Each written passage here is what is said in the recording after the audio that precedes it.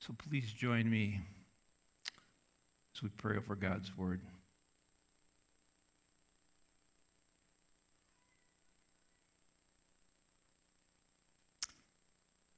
Father, any person who stands in this pulpit needs your help, as I do tonight. So please allow the meditations of my heart and the words of my mouth to be acceptable to you and to be fruitful for your people. I ask this in the precious, powerful, glorious, awesome, wonderful, majestic name of Jesus Christ, our Lord and Savior. Amen.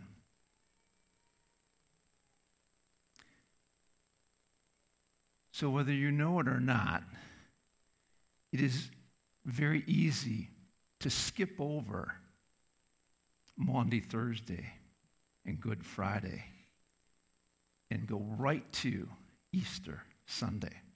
So I have a couple of illustrations to start us off to set the stage for what I would like to say tonight.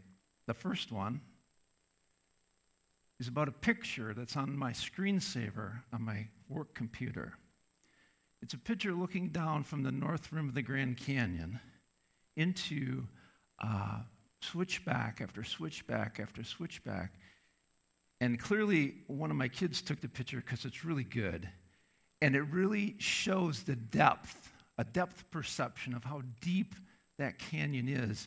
And you get a sense, you really do, of how far it is down to that last switchback where it disappears to who knows where. But we needed to travel that trail to make that climb out of the canyon up to the Supai Tunnel where that picture was taken, to really appreciate, to really know what the Grand Canyon is all about. My second illustration is this: The Lord of the Rings. See, the first time I read The Lord of the Rings, when I was 14 years old, I was going through the Fellowship of the Ring, and Gandalf died. I almost quit reading the book. What was Tolkien thinking? How could he do that? To my 14-year-old mind, that made no sense. And as I read from that point on, I was grieving just like the characters were grieving. So here's the dilemma we have, all of us have, here on Maundy Thursday, tomorrow, Good Friday. We know Sunday's coming. We know Jesus raised from the tomb. We know that he's seated even now at the right hand of the Father, interceding for us. These are good and awesome truths. We should relish them. We should praise God for them. But they cause us sometimes to shortchange the value of Good Friday and Maundy Thursday. Just like my picture of the Grand Canyon. We want the beauty of Easter Sunday without experiencing the pain of Good Friday. We want the blessings of the Christian life without slowing down to say, Jesus really died. He really suffered for us. So tonight, tomorrow, as Ryan said, can we slow down enough? Can we be serious enough? Can we be prayerful enough? Can we be joyful enough to meditate on the length and the depth and the height and the breadth of the sacrifice of Christ? So if you would humor me, close your eyes as I read a portion of Psalm 22 and listen with your hearts for what Christ endured for us. My God, why have you forsaken me? Why are you so far from saving me from the words of my groaning? Oh my God, I cried by day, but you do not answer. By night, and I find no rest. Yet you are holy, enthroned on the praises of Israel. In you our fathers trusted. They trusted, and you delivered them. To you they cried and were rescued. In you they trusted and were not put to shame. But I am a worm and not a man, scorned by mankind, despised by the people. All who see me mock me. They make mouths at me. They wag their heads. He trusts in the Lord. Let him deliver him. Let him rescue him, for he delights in him. And yet you are he who took me from the womb. You made me trust at my mother's breast. On you was I cast from my birth, and from my mother's womb you have been my God. Be not far from me, for trouble is near, and there is none to help. Many bulls encompass me. Strong bulls of Bashan surround me. They open wide their mouths at me.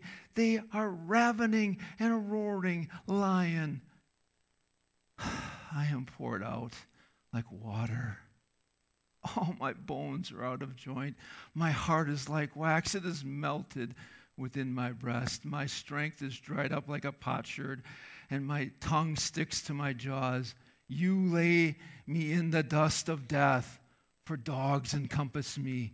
A company of evildoers encircles me. They have pierced my hands and my feet. I can count all my bones. They stare and gloat over me. They divide my garments among them. And for my clothing, they cast lots. Can we step into the anguish of Christ? Can we see in his suffering the sacrifice that brought us peace? I know many of us have Isaiah 53:5 memorized. He was pierced for our transgressions. He was crushed for our iniquities. Upon him was the chastisement that brought us peace. And by his wounds, we are healed. Look into your own heart, into your soul, into the core of who you are. What has Jesus done for you? What difference does he make in the essence of who you are?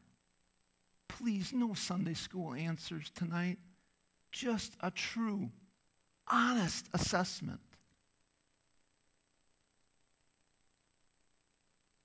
So here's my challenge. First to myself, and then to each of you. Sometime before Sunday, stop, pause, take 15 or maybe 30 minutes and just reflect on the death of Jesus. What did the nail-pierced hands mean for you? What does the crown of thorns accomplish for you? the scourging, the whipping, the spear, his betrayal, both by Judas and by Peter. What about the mocking? What about the fact that this reality was all a contrived power play? And then consider that this was planned from the beginning of time. Seriously, let's ask ourselves, what difference does it make? Does Jesus really change the way you live? Now, as the ushers come forward to help us with communion, I would ask that you would just reflect on that, to ponder the death of Jesus on our behalf.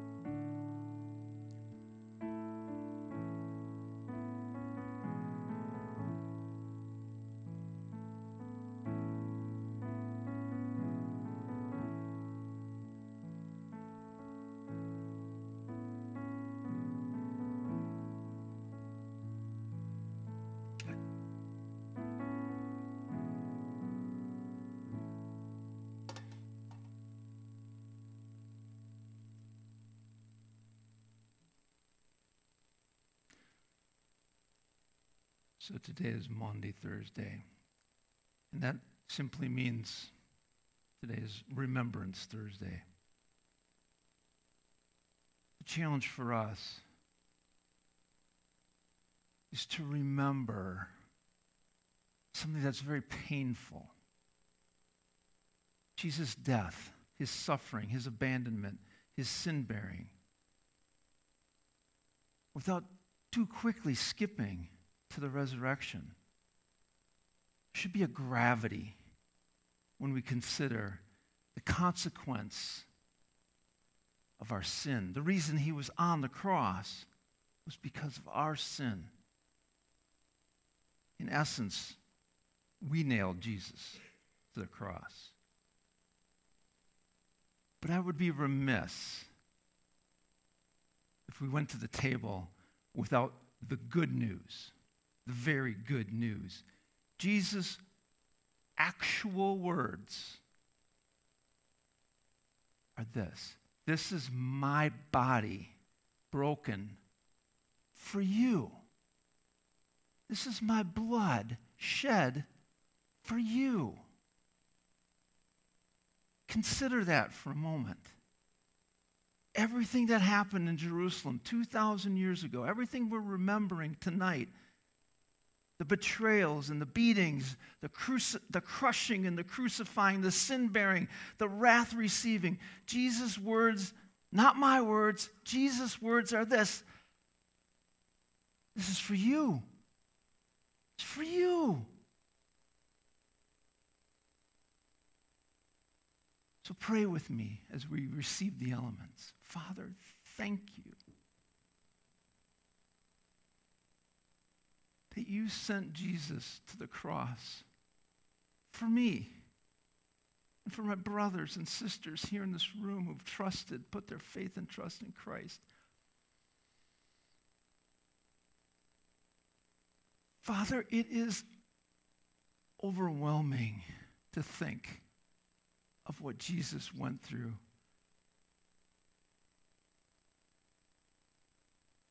What he had to endure physically, but maybe even worse. No, definitely even worse. What he had to endure spiritually, bearing the sins of every person who would ever believe on the cross. And then, because of that, you had to turn away from him. In that moment, he said, Eli, Eli, lama sabachthani? Why have you forsaken me, O God? Those are perhaps the hardest words to hear in the Bible. And yet, they're the most grace-filled words.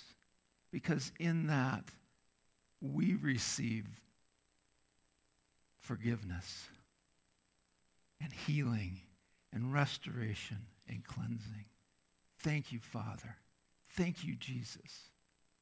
Thank you, Spirit, for allowing us to not only to know it in our minds, but own it in our hearts. We praise you in Jesus' name. Amen.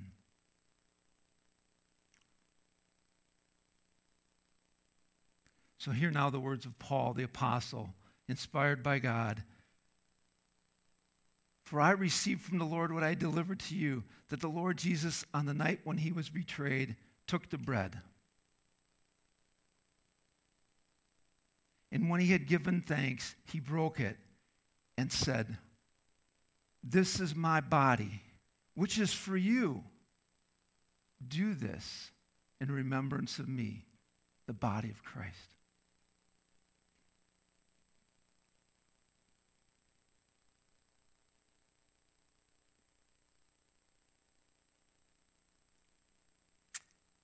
In the same way, after supper, he took the cup, saying, this cup is the new covenant in my blood. Do this as often as you drink it in remembrance of me. For as often as you eat this bread and you drink this cup, you proclaim the Lord's death for us until he comes, the blood of Christ.